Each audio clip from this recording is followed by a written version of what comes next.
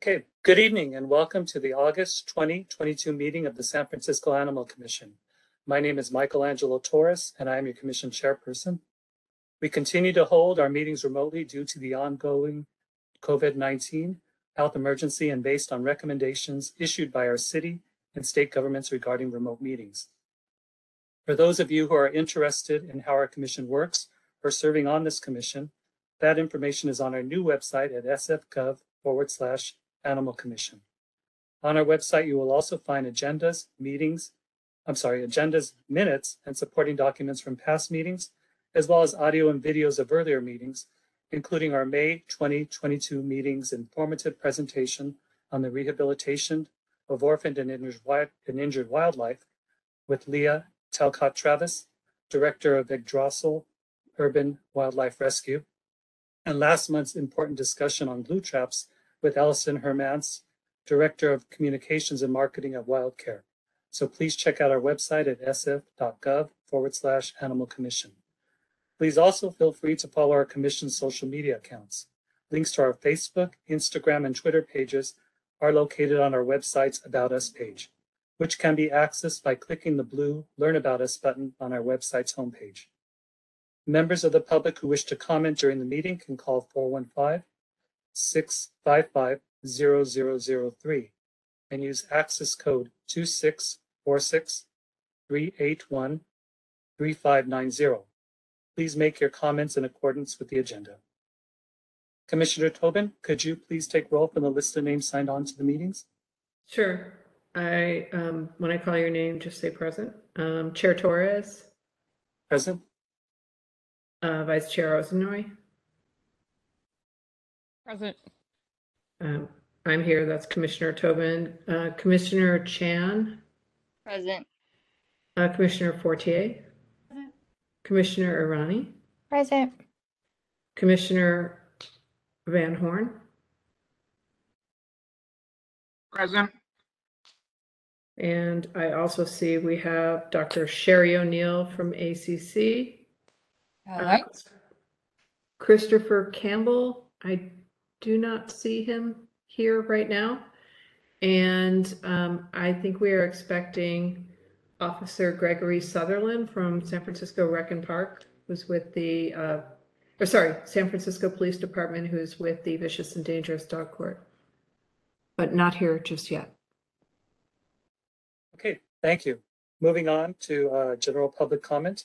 At this time, members of the public may address the commission with comments on items within the commission's jurisdiction, other than items already on the agenda.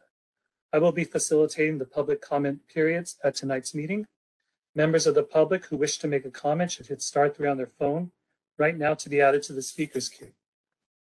I will unmute your phone line when it is your turn to speak.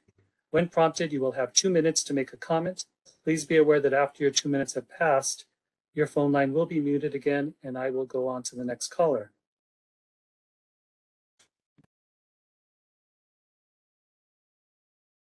Okay, currently it looks like there are no callers in the public speakers queue, so we can close public comment. Let me check just one more time. And yes, there is no one in the speakers queue, so we can go ahead and close public comment. Okay, thank you. Moving on to approval of draft minutes from the July 2022 meeting. The draft minutes document for our July meeting was distributed to commissioners earlier this week, and I believe everyone has had a chance to review them.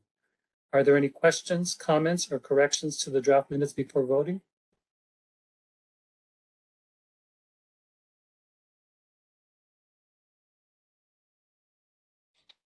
Okay, seeing none.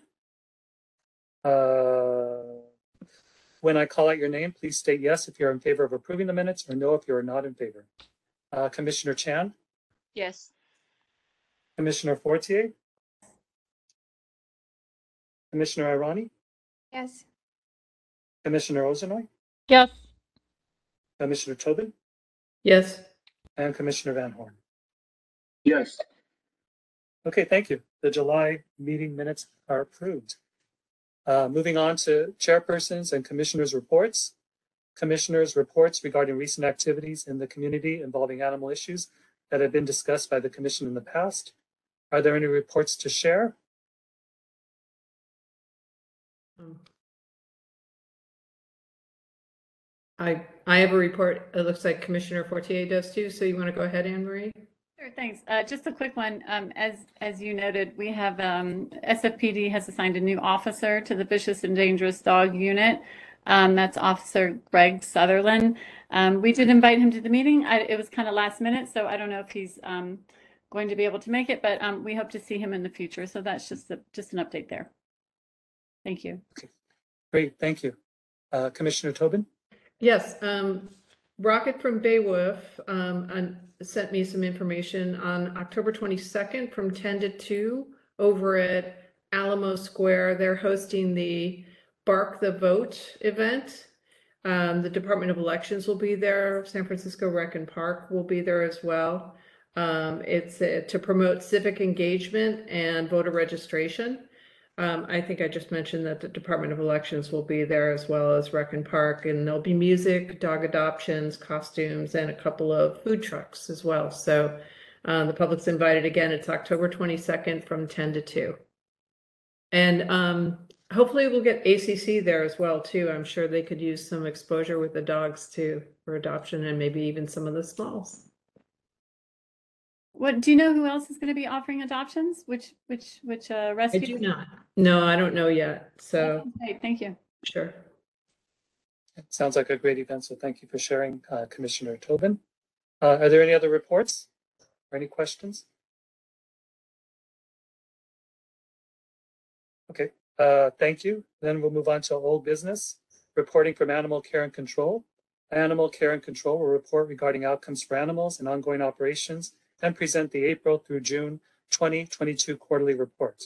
Dr. O'Neill, please feel free to start your report when you are ready. Okay, I will start with what is currently in the shelter or in foster.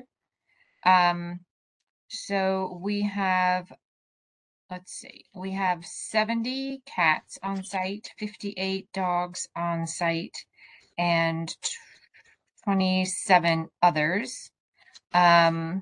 And then foster care has kind of jumped up recently. So we're up to 99 in foster. 88 of those are cats and kittens, 9 dogs, and 1 bird, which I think is Officer Pone's chicken still.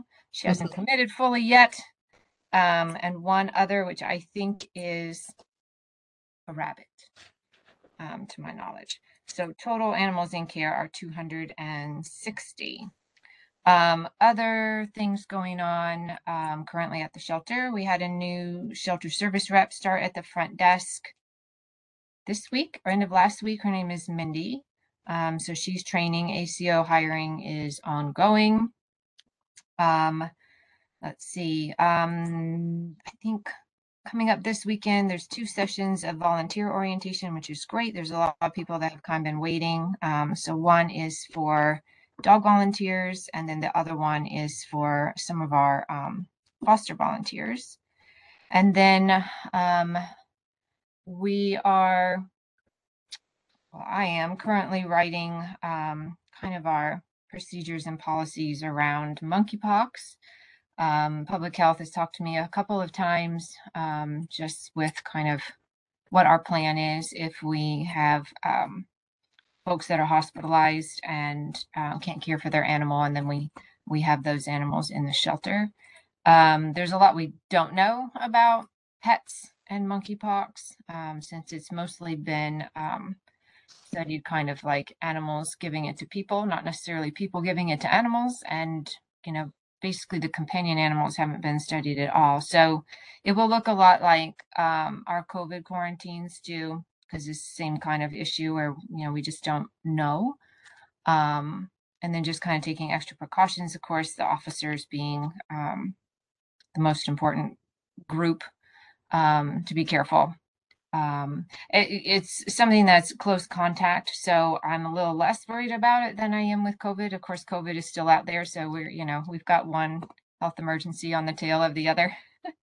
So anyway, we've had one pet that was there for owner hospital, which is unusual. I think this patient had other health issues going on that caused the hospitalization, not just the monkeypox infection. Most people are convalescing at home. So anyway, haven't seen a lot of it, but we're kind of just watching for that.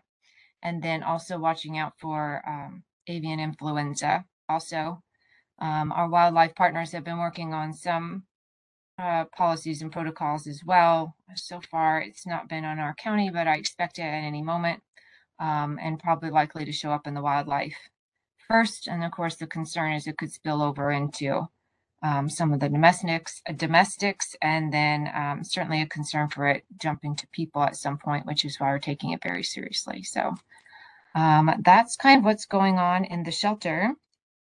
As far as the quarterly report goes, we had 2,356 impounds, split about half and half as usual between the field and the shelter of how they come in. Interestingly, on this quarter, we had 8 animals born in care, and those were a very pregnant cat that gave us a surprise, came in one night and then found kittens the next morning, and then also a little guinea pig, same story there. 142 custody, 35 owner requested euthanasia, 380 owner surrenders, 830 strays, which is quite a lot, and then quite a lot of wildlife, which is kind of normal for this time of year. We had 293 adoptions, which is great.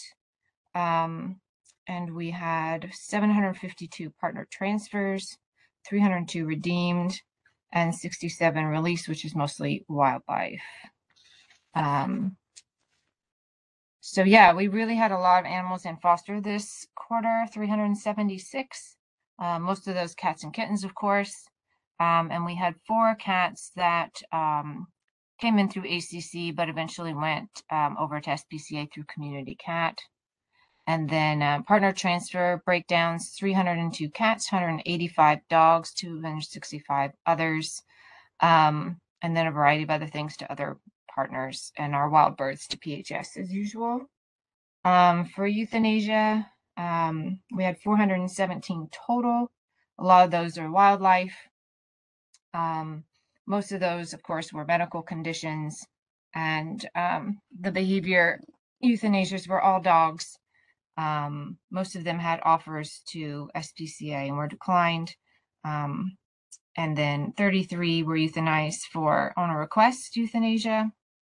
And then we had 10 bites that had rabies testing this past quarter.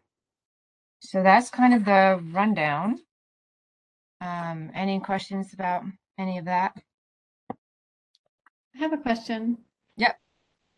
Dr. O'Neill, thank you for this thorough analysis. I have a question. So for the quarterly report, April to June, if you look at cats, stray cats, it says 500, and you took in the quarter 506 stray cats. Can you help us understand why we regularly hear from cat advocates that cats are turned away? 500 cats in a quarter seems like a lot, and yet there's this impression that you're turning away cats. Maybe you can't answer that, but do you have any ideas?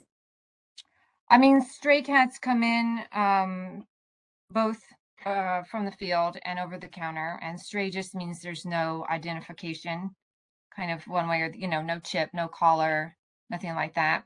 If there was any ID of any kind, then it would fall in that category of, possible owner. So some of those are in there too, although that's unusual. So, for me, I feel like this time of year, I spent about 80% of my time on cats and kittens. And I'd say we have, close to 100 in foster right now. So, we still are seeing plenty of cats and kittens and doing plenty of spay neuter, and plenty of adoptions. It ebbs and flows. Like we'll see next quarter, this month, where the foster numbers have come up. So we're on our kind of second wave number 2 of what we kind of expect with kitten season. And then it should start to kind of ebb a little bit. here in the next couple of months. So it's typically, that's kind of typically our pattern that we see. I mean, we had an impound of 11 cats and kittens yesterday all at once from the same location. So we're still seeing plenty of cats and kittens coming in. Okay. So, and you're taking them in, it sounds like. Yeah. Plenty. Yep. Okay. Thank you. Thank you, Commissioner Fortier, for that question, because yeah, that number, when I was going through it, it kind of jumped out at me as well. I was kind of curious about it. Usually I have all my previous quarterly reports with me here, but I did actually bring them out this time, so I can't rely back to them to see exactly what that number is, but I'll look at it, and if I have any questions, I'm sure you can answer it next month. And if anyone else has any questions about this or anything, after reviewing it and taking more time to review it, of course, we can, come back to those questions at next month's meeting. Are there any other questions from anyone before we open up for public comment? I have just a couple of them too. Yes. So it's good that the numbers are there. There are a couple of questions I had about the numbers too. Are you guys, when an owner surrenders an animal, what level of depth do you go in understanding what the situation was that created that the person had to surrender the animal? It's like, is there anything in the database that's tracked about that? And then, whether it's behavior or whether it's a housing situation. I'm just curious if there's any way to get a little more depth about why these animals are being surrendered. And then secondly, also tagging on to some of the things that Anne Marie said too. I mean, we have the numbers of cats that came in that quarter, and of the cats that were of the age that could reproduce, not just the kittens, not quite yet. So of those strays that were brought in, is there a way to understand how many of them, those strays, if they didn't belong to a person, were they fixed? Were they not fixed? I guess what I'm trying to get at is like, is there any kind of like tracking of that population control element of it, or do they go back? I don't know what happens to them from that point forward, if they go to community cats for fixing or what. So. Okay, so first question about the owner surrender. Yes, everyone that surrenders an animal fills out a questionnaire, and it kind of just depends on how forthcoming they are and how much detail they want to provide as far as the why. Then the shelter service reps kind of take a look at it and try and put it into one category. So when it's entered into the database as an owner surrender, you have to pick from a drop-down list of why. So, sometimes it's multiple reasons. So I think they try and pick the best one. Like sometimes it's a medical issue for the pet. Sometimes it's a medical issue for the person. Sometimes it's, what are the other ones? No time. Sometimes it is housing. Sometimes it's like moving. I don't know. There's probably 10 or 12 different choices. And then it'll give you that. And then if you want the details, there's the questionnaire kind of gets uploaded. Gotcha. Into the memos. So like sometimes if you're like, well, you have a question, you can go back in and look and see what the owner said.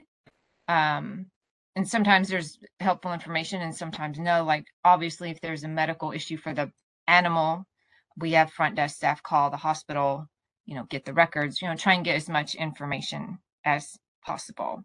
Okay. So yes, but it'll say, or like behavior or something like that. And then it will ask a series of questions. The questionnaire goes through a series of questions, so you can kind of try to narrow it down. Okay, thank you. Yep. And then second question is the strays coming in. As far as ages, I mean, it's not on this report, but we could, we define kittens as, less than 6 months usually. So we could separate it out as to like kittens, cats.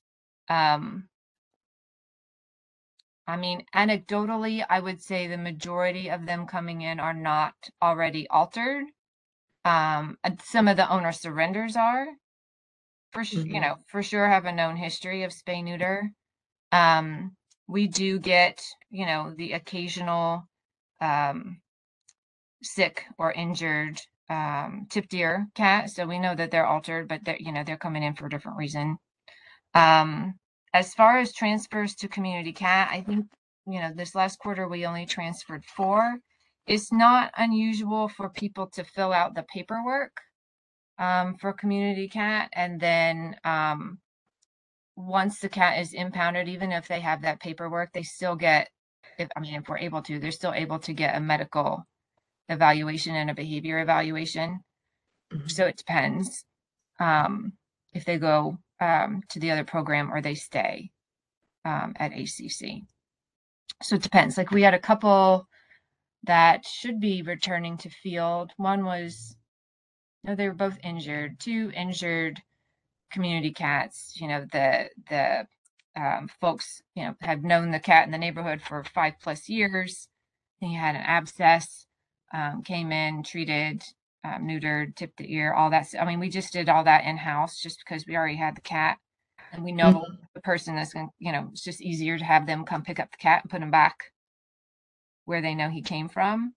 So it depends on the situation. I mean, if they're otherwise healthy and going to be returned to field and they don't need us for treatment for anything, those are typically the ones that go to community cat. Does that make sense? So that a lot of them will come, not, I won't say a lot, but you know, several cats will come in, they'll have the paperwork there, but that doesn't necessarily mean they're an automatic transfer. You know, we still kind of give them a look and see why they're there. And the sick and injured ones usually stay with us. And then hopefully can go back. We've got a couple waiting to go back actually right now. So. Okay. Okay. Thank you. Yeah. Thank you. Is there any other questions?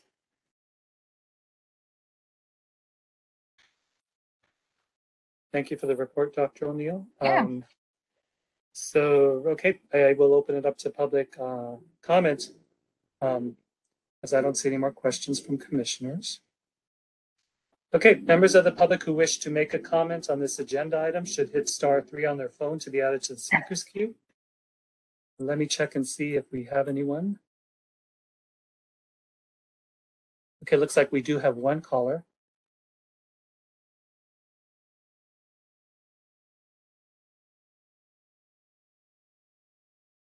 I will go ahead and mute that caller. Hello, you can provide your comments.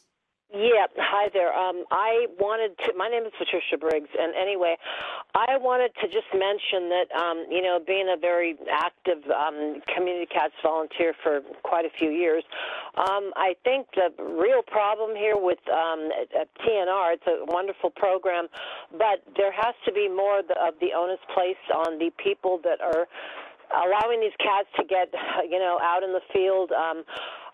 There was one cat recently that was like a 1 year, they put 2 years old for the cat. It looked like a 1-year-old kitten to me. But anyway, the cat was, had her hind flanks, her, you know, she looked like a cat that was an older cat with severe kidney disease. I've never seen that on a young cat before, and that cat was literally starving, and she's plumped up since then with just food, eaten just a couple of days. And there's other cats that are out there that are, I mean, it's criminal. Nobody wants to feed them. Nobody cares about them. Nobody wants to spay or neuter them. So I think if we did more of a prevention, that's really important, like the door hangers with the SPCA used to do in the past, and, you know, recruiting more volunteers and, you know, getting maybe a spay and neuter a traveling van out to these locations like Visitation Valley, Hunters Point, Bayview, Western Addition, Ingleside. These are really problematic areas. The cats just go on forever, not, you know, showing up unspayed, unneutered, sick, whatever. So what prevention, I just want to suggest that we do more prevention, because that's where the answer is.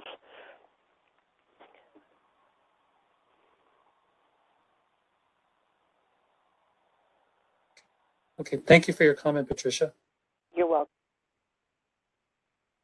Okay, let me see if I see any more. Okay, I don't see any other callers, or hands raised, I should say. We can go ahead and close the public comment portion of the agenda item.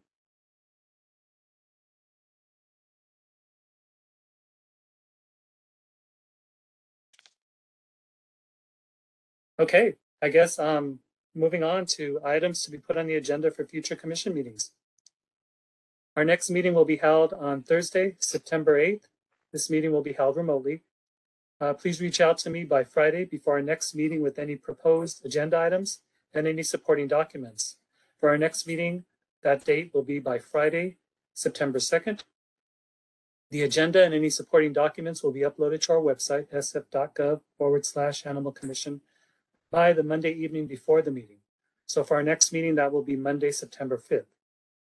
Next month's agenda will include a presentation on cat rescue and TNR, trap, neuter, return, by animal advocates Maria Caldon and Elena Jha, and a presentation on companion animal abductions by animal advocate Colette Dunleavy.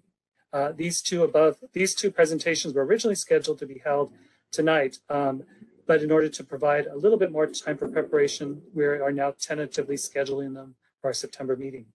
Next month's agenda will also include ongoing reporting and sharing of news and special events from SF Animal Care and Control, and voting on the resolution to continue to hold remote meetings.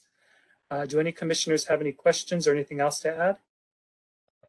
I just want to make a correction. We will not post the agenda on Monday, September 5th. That is a holiday.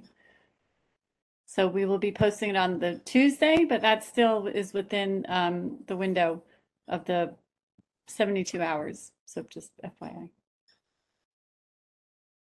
Great. I didn't notice that it was a holiday, and I appreciate that. I really appreciate it from a logistical standpoint as well. So thank you, Commissioner Fortier.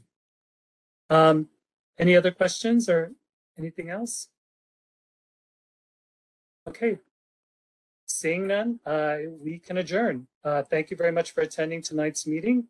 It is 5:57 p.m. and we are now adjourned. Okay, thank you, everyone. Thank Have you. a good night. Thank you. Good night.